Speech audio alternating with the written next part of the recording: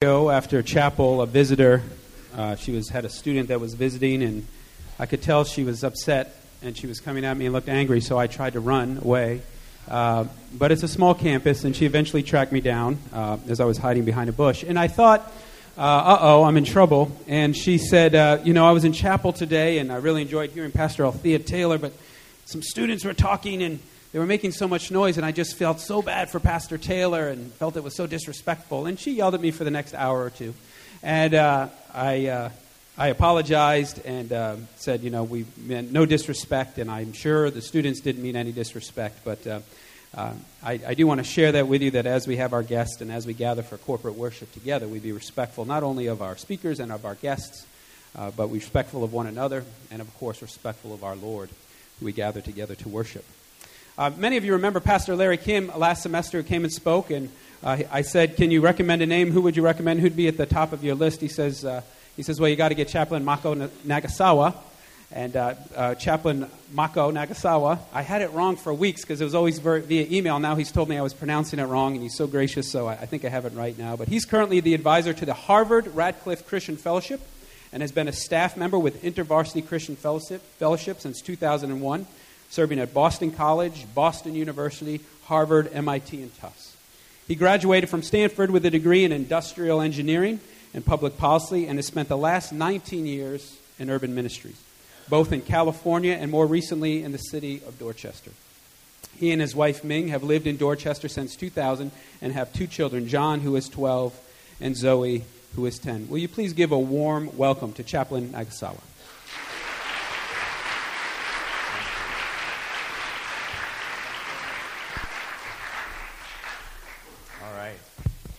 On, and you can hear me okay? Okay. Well, it's great to be here with you. This is my first time at Easter Nazarene, and it's beautiful, especially with the snow out. And what I really liked about this morning so far is the look on your faces when Corey talked about Zumba. We do that at Harvard and Boston College also, where I split some of my time, and it's intimidating for a 40-year-old guy like me. Well, this morning I wanted to share a little bit just to whet your appetite for what I'm going to talk about. Here are some ways that you can take this talk. I'm going to explain why Democrats and Republicans can't talk to each other anymore.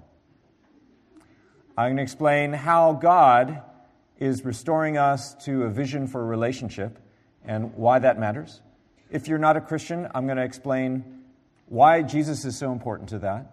And why, when we say the word justice or social justice, you don't actually know what you're talking about. And sometimes for Christians, too, you don't actually know what you're talking about. So, is that provocative enough? Because I really want you to keep me awake while I'm speaking. And I need you to be awake. So the title of my talk is The Heart of Restorative Justice in the Heart of the Christian God. To introduce this, I want to give you a sense of the vision that my wife Ming and I had for our family. And if you can have the next slide.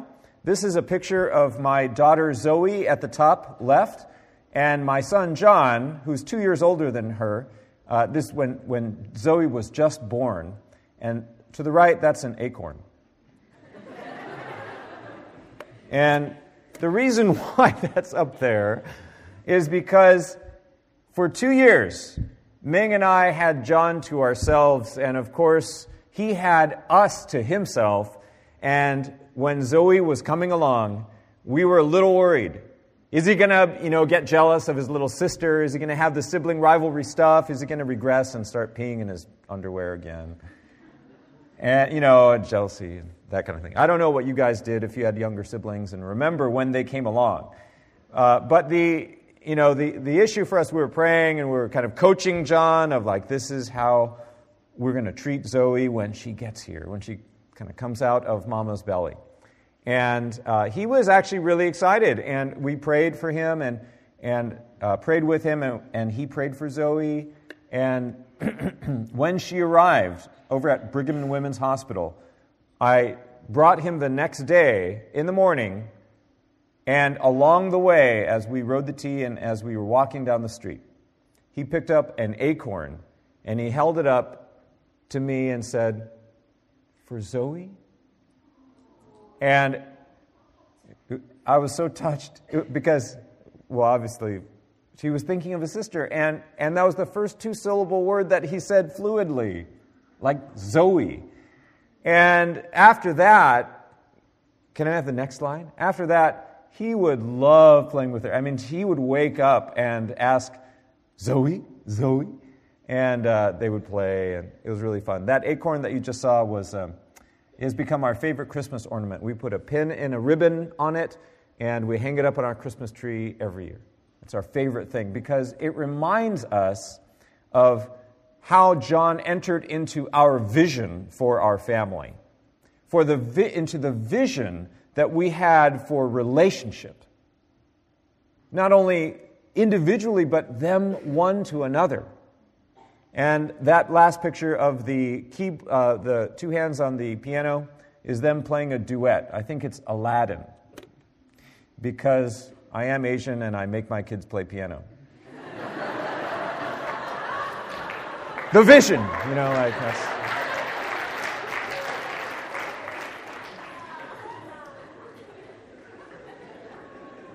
Can I have the next slide? I share that because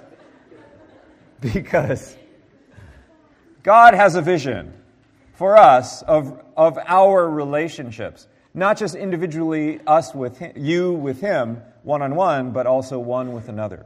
And so in friendship, where we are our brother's keeper, our sister's keeper, in marriage, family, economic relationships, political relationships, and relationships involving historic injustice. Let me give you some examples of that. Next slide, please. There was a Supreme Court case that came about in 1989, and this is called J.A. Croson versus the City of Richmond, Virginia. Here's the situation. City of Richmond, Virginia was 50-50 white and black. And at one point in time, people realized that the city contracts for construction were awarded 99% of the time to white-owned construction companies and contractors and things. So whenever a new building or new school would go up, it was disproportionately white. And so they passed some legislation saying that we want 30% of the city construction contracts to be awarded to black-owned businesses. And also there's this other criteria of contractors who live in the city of Richmond. And my understanding is Boston, sometimes does that. I haven't kept up with it. But essentially there was a white-owned business, Croson, who sued the city of Richmond and said, that's a quota system, it's unfair, it's not a pure merit system. Now, that went all the way up to the Supreme Court. And here's what they said. They said, in 1989, that, look, we all recognize that there was and perhaps is still some discrimination happening by race. But we don't know exactly what to do with that, and the quota system is actually, before I say what they said, let me highlight the two principles at stake. Because there are two principles of justice going on. There is the pure merit principle, which is a principle of justice. I mean, wouldn't you want to be awarded according to your hard work? I think we all would. I was in Uganda last summer where there is so much corruption in government. People say there's nepotism, favoritism, all these kinds of things. In other places, there's racism. Whenever there's legacy admissions, any time where people are not awarded according to how hard they've worked, there is a kind of injustice, isn't there? But yet, at the same time, there's a fair distribution principle. There's the distribution of jobs in this case, right? And how do we offset racism if it's not actually, there's something else going on? There's not a pure merit system going. So is that, what should we do there? So is there anything in secular thought that tells you actually which principle of justice to use here? I would argue no, and I'm going to come back to that. Well, essentially the Supreme Court said, we're going to rule against the city in this case. We think those fair distribution quotas are not appropriate. And so we're going to rule in favor of this white-owned construction business. That's really interesting. So there's a meritocratic principle and a distributive justice principle. Okay, I just want to highlight that. That's very similar to the next slide, please. University of California versus Bakke. This concerned basically admissions into medical school and when and how to use race as a criteria. It's affirmative action. And essentially, again, the Supreme Court overruled the UC system's affirmative action kind of race sensitivity at that point. Now, again, that highlights this tension between meritocratic justice and distributive justice. Next slide, please. There are actually 4 types of justice that I know of, and maybe you've studied this. If you're, say, pre-law, or you're interested in jurisprudence, or look, something happened to you and your family, and you trying to process why that happened. There are 4 different types of justice. Meritocratic, where you get what you merit, whether positively as a reward, or if you commit a crime, you're punished somehow. Merit. The second is distributive. It's where we ask, what is the baseline that every person should have? Should they have clean air, food, and water? Should they have free public education paid for by taxpayers everywhere? Should we have universal health care? What is that baseline? And, there's not agreement about that, but we think, or many people feel, that there is some kind of baseline equity, at least a level playing field, that we owe one another. The third type of justice is libertarian justice, and that is where the idea is liberty is justice, freedom is justice. This is a very European Enlightenment idea. It comes from Rousseau, Locke, perhaps Kant. And essentially the idea is we're born free into a state of nature, and the less interference you experience in life from the government, from law, perhaps from your parents, the more just it is, because the idea of justice is individual first. And then finally there's restorative justice, where you don't start with the individual, you start with a vision for relationship.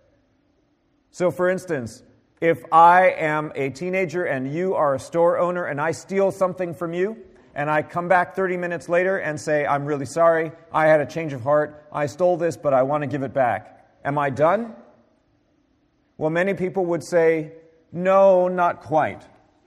Because there should be trust between you and me.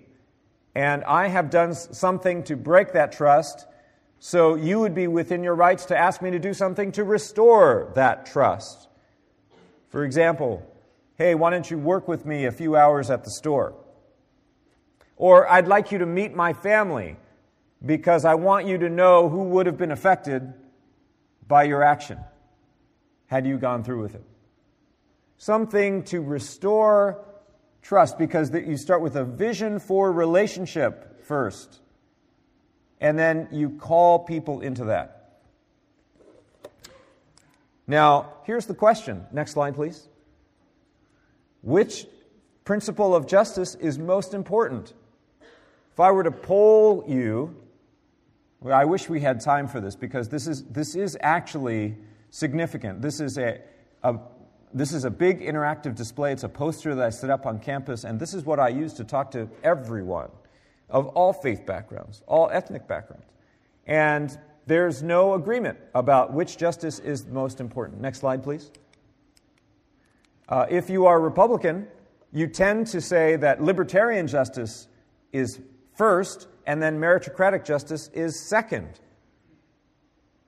Next slide, if you are Democrat, you tend to say that libertarian justice on social issues is first, and distributive justice is number 2, and then meritocratic is number 3. So for instance, this is why many Republicans are against gun control, right? Because the primary issue is, hey, how can you infringe on our liberty? And they're against Obamacare. How can you make me buy health insurance?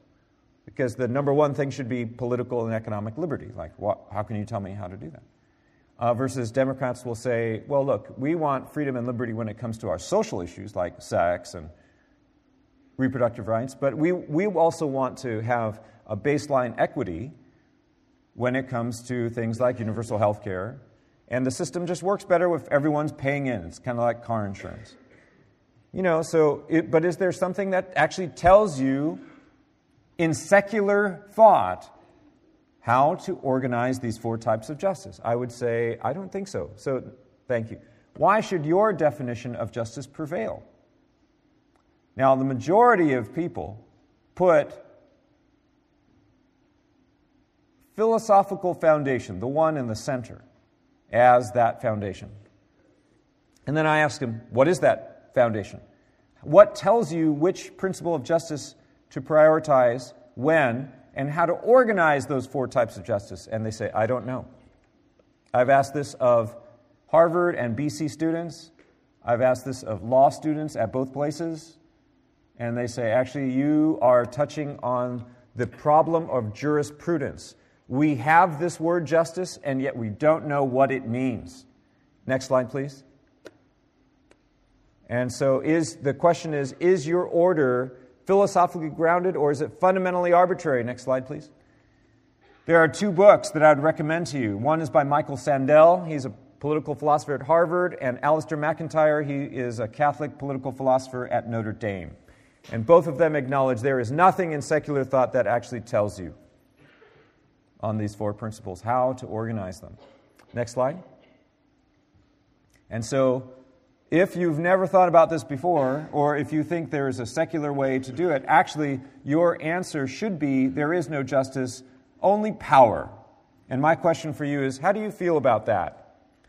How do you feel about acknowledging that actually there's nothing that is really telling you what justice is, and so you just want power so that you could put your definition of justice at the top, but it's not intellectual, it's just political. You're a power monger. How do you like that? It makes us feel uncomfortable, doesn't it? It would make me feel uncomfortable if I had to acknowledge to myself that that's all I'm doing, that justice is little more than a nice word that I slap on top of my agenda, which is completely arbitrary. Next slide, please. I believe that there is a Christian order for social justice. This is where it gets fun. And it goes like this, that restorative is first, because God has a vision for relationships. We see it in Genesis already when we see God say to Cain, "Where's your brother?" And he says, "Am I my brother's keeper?" And the implicit answer is, yes. Yes. What does that entail? Well, we learn about that. So God has a vision. This is why Jesus calls us to love our enemies and forgive those who sin against us, because actually His vision for relationship comes before our emotions, and He calls us into His vision. The second is distributive justice. Third is meritocratic. And fourth is libertarian. And I'll explain why this order is present in Scripture and how I'm interpreting Scripture. And I want to say that this order is grounded in who Jesus is, in the story that He's a part of, and therefore it is not arbitrary. We could then look there at Jesus and ask, who is He? Was He real? Was He really resurrected from the dead as a vindication of God's original creation order, which He said, it is good, human bodies are good, human relationships are good, it just needs fixing, and so I'm going to raise it new. That's what His resurrection means in this context. We can look at that and ask, did that really happen? Just as if you were serving on a jury and you had to decide, well, did the crime really happen or not? There is a way to know. You look at evidence and so on. So it is not arbitrary. Next slide, please. Here's some of the reasons why I would say it's restorative justice above all others. You look at how Jesus taught on these topics, for example, And I already mentioned forgiveness and reconciliation. And probably you feel this at about now because most schools have the housing lottery coming up. I don't know how you guys do your dorm systems or how you, but this is the question where, especially for freshmen, it's who's my friend? Or do I like my roommates, right? How am I doing with these conflicts and things like, well, Jesus has a vision for how we would handle that. Not that we would have to be best friends, but that we would honor and respect one another. And that's really significant to him, because that's God's vision. But also, how we express sexuality in marriage, there is a picture of that. How we share wealth and how we share power and honor. And a lot of that comes in Matthew 19 and 20. Next slide, please. Here is how I'm seeing that. Jesus says, "Have you not read that he who created them from the beginning made them male and female," and blah, blah, blah, and because of your hardness of heart, Moses permitted you to divorce your wives, but from the beginning it was not so. See, right there, what he's doing is, he's saying, look, God had a vision for relationship. All relationship. In this case, he's talking about marriage. The Pharisees, these other leaders are asking him about, well, what about divorce? And why is there in Deuteronomy 24 this permission for divorce? And Jesus explains that. He says, look, that's because in the fall, something happened to human hearts, became hardened, corrupted. Human nature became kind of sick, and you're selfish. But if you weren't that way, we wouldn't have divorce. We would have God's vision. Now, then, here's another question then. Okay, if that's true for marriage, what about economic relationships? How would we deal with our money with one another? And that is partly what the rich young ruler story is about right afterwards. And it happens that way in every gospel. Well, in Matthew, Mark, and Luke.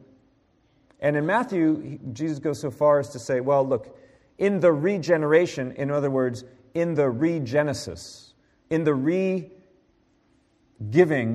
of the original creation order, you would have been extremely generous, sacrificial. It is all hospitality for every new person. There wouldn't be this holding on to wealth that you're doing. And so Jesus says to this particular guy, here's all my teaching. Basically, leave your wealth and follow me. Give to the poor. Because that is actually what God intended from the beginning. Flexibility, generosity. And that's what Jesus is calling us back to. And so we have specific responsibilities to give to others and not just rights that we claim over others. Next slide, please. So that is restorative justice. The next, you may be wondering, why am I prioritizing distributive justice over meritocratic justice? I don't know if you've heard of this before, but essentially, here's why. American evangelicals tend to go to Proverbs and say, oh, look, Proverbs says, if you don't work, you don't eat, because Israel lived in an agricultural system. They were farming, and of course, if you don't work, you don't eat. And so there's meritocratic justice. And that is true. There is meritocratic justice and principles in Scripture. But let's look deeper. Because actually, if you only do that, you're taking things out of context. The overall vision for God giving land to the Israelites is found in Leviticus 25 and other places in Numbers. But essentially, in Leviticus 25, God says, when you walk into the land, divide it by tribe and then by family. And every 49 or 50 years, I press a reset button so that if one person is poor, if you're poor and you have to sell your land to your neighbor, then actually your neighbor has to sell it back to you, even if he doesn't want to. Or one of your relatives actually has to buy it on your behalf, even if he doesn't want to. And if you're so poor that your family's so poor, no one can afford your land, he has to give it back to you for free. What do you think of that? Is that fair? I mean, he bought the land fair and square up to 49 years ago. So why should he have to sell it back? or even give it back. Because God is saying, I don't want you to pass advantage or disadvantage down to your grandchildren. That's not fair. And so the principle of distributive justice actually comes first. And then you could look at other passages, Deuteronomy 13, 15, 24, Isaiah 58, at what God said if the Israelites did not do things like that. They didn't care about the poor. They didn't care about everyone getting their land back, because the idea here is that if the fall never happened, life would have looked for us something like this. Everyone would have their own garden. Every family would have their own land. They would inherit it from their parents, because part of what it means to be in the image of God is to receive the land, like Adam and Eve received it from God, and also to bestow it on your heirs, just like God bestowed it to Adam and Eve. That's what it's like to bear the image of God. And so it's to care about distributive justice. We in our society allow for ourselves to pass down advantage and disadvantage to our grandchildren. That's a big difference. A big difference. So there is an ordering here. Next slide, please. Now, in the New Testament, the dominant image economically shifts from the land to the table. The idea is that Jesus sits at a table. There are 10 meal scenes in Luke, and he is hosting a meal. God has provided all the food, and he brings everyone he can to it. And when one person doesn't have a lot of food, they ask, "Can you pass the bread?" This is what it means in Luke 14 when he says, "Invite the poor, the lame, the sick, the blind, and provide for them at the table. Have table fellowship with them. Eat meals with them," which is not this token thing. If you eat with someone back then, the cultural context is they're your friend, they're your peer, they're your equal. You are sharing life with them. And so the dominant image of Christian life is the table. God sets the table, we all come to it, we share. And in 2 Corinthians 8 and 9, Paul gives an example of how that works out. He's talking to the Corinthian Christians about these Judean Christians that they've never met who are suffering from a famine. And he says to the Corinthians, "Hey, why don't you give to them? You said you would. Can you renew that pledge?" And he's doing that all over the place with Romans, with Philippians. And essentially, his idea of giving to the church is find the place in the Christian community globally that's the most hard hit by bad times, and give there. Never does Paul say, or anywhere in the New Testament, suggest that we should just give 10% of our money or of our income to our local church. If we all did that, we would be reproducing income inequality across the globe in the church. That's not anywhere in Scripture. The idea here is, no, the church globally sits at a table together. And the hungry say, "Can you pass the bread?" And those who happen to have more share. Now, after that, Paul says in 2 Thessalonians, in a different kind of situation, yeah, if you don't work, you don't eat, because people apparently were sitting around just waiting for the second coming to happen. Look, if that's what you're doing, then we're not going to support that habit. And other Christians don't have the responsibility to enable that behavior. But essentially, in the New Testament as well, distributive justice comes before meritocratic justice. Next slide, please. A brief word then on libertarian justice. And by the way, this is an introductory talk for a series of messages that I've given that could go anywhere from like 5 or 10 sessions. So sorry, you're getting kind of a high-level view, but I want you to see what the impact is.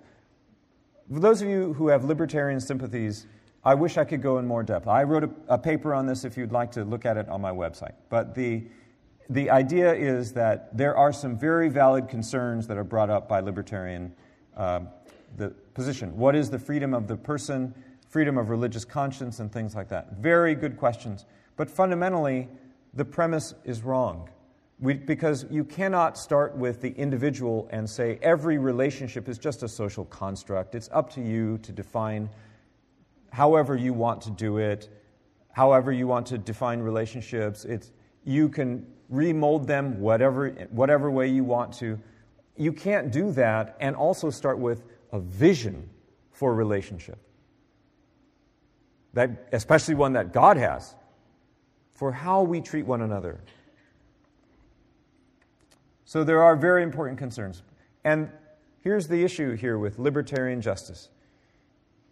I say this in the cheekiest way I can, just to kind of get you thinking, is that that's a very European idea, and I'm Asian. What I mean by that is, I thought we were born into families, with benefits and obligations. When were we ever born free? At no time in human history has that ever been true. And so when Rousseau and others took philosophy in that direction, what they actually did was cut off philosophy from all the other academic disciplines: anthropology, sociology, history. When has it ever been true that we're born free? That's a political construct. And that's what I mean. I'm Asian. That's a very European idea. And that can be helpful to think about. But the premise is arbitrary, and it's historically inaccurate. So let me come back to this issue, race relations and the distribution of work and wealth. In this case, if we revisit Croson versus the city of Richmond, Virginia, if we were to follow the idea of God's ordering of restorative, then distributive, then meritocratic, then libertarian, we could say that there is a fair distribution principle that can be prioritized equally or before the pure merit principle. There is a basis for doing that. Now, how you do that, there are many ways. In affirmative action, for instance, I think perhaps we should look at more of an income, parents' income type of thing, rather than just race. But, we can have a good conversation about that. The principles can be applied in different ways. It doesn't automatically mean you have a solution to every situation. There is still humility about how we go about that and what data we look at. But I think that it really helps to have your principles in order. Next slide, please. Well, so this is what I just touched on, that there is an order. Next slide. And so, for me, and my invitation is for you, I'd like you to think about justice as having a theological foundation. It does not have a philosophical foundation, and it's really kind of depressing and, scary to think of justice being just a word that we slap on our agenda in order to make it sound better. I do think that there is an order. There is a vision. God had a vision for relationships for you and me. And with the birth of every single person, we all are invited to renew His vision, to live out of His vision.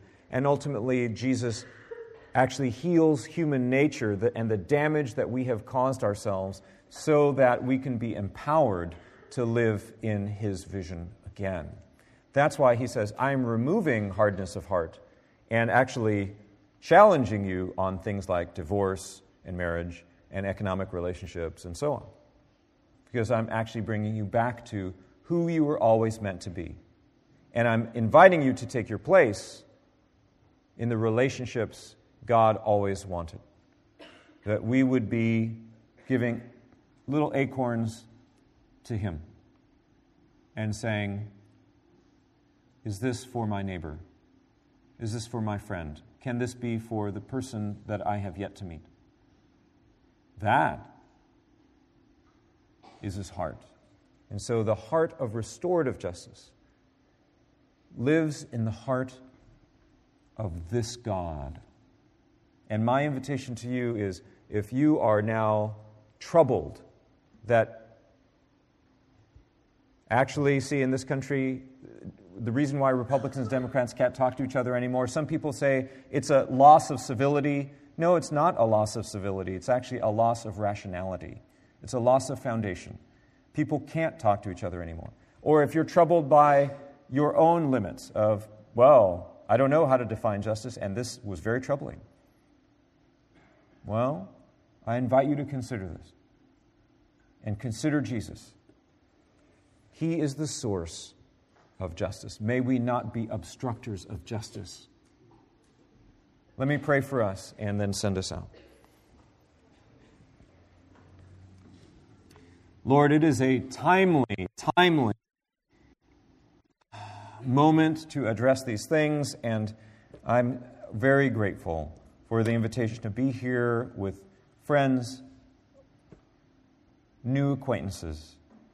And I thank you for every person and for the patience and the interest on their faces.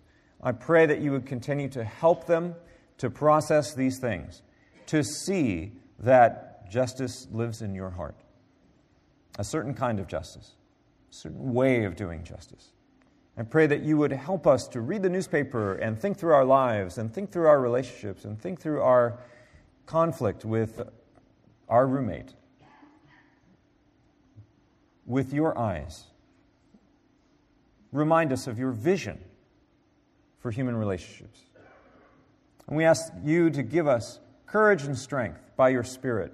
And would your Spirit hover over us in this place and in this time and as we go, and bring forth life as you always intended. And so, in the name of the Father and the Son and the Holy Spirit, we receive your blessing here as we are sent out into the world to bear witness to your restorative justice. Thank you. In Jesus' name, amen.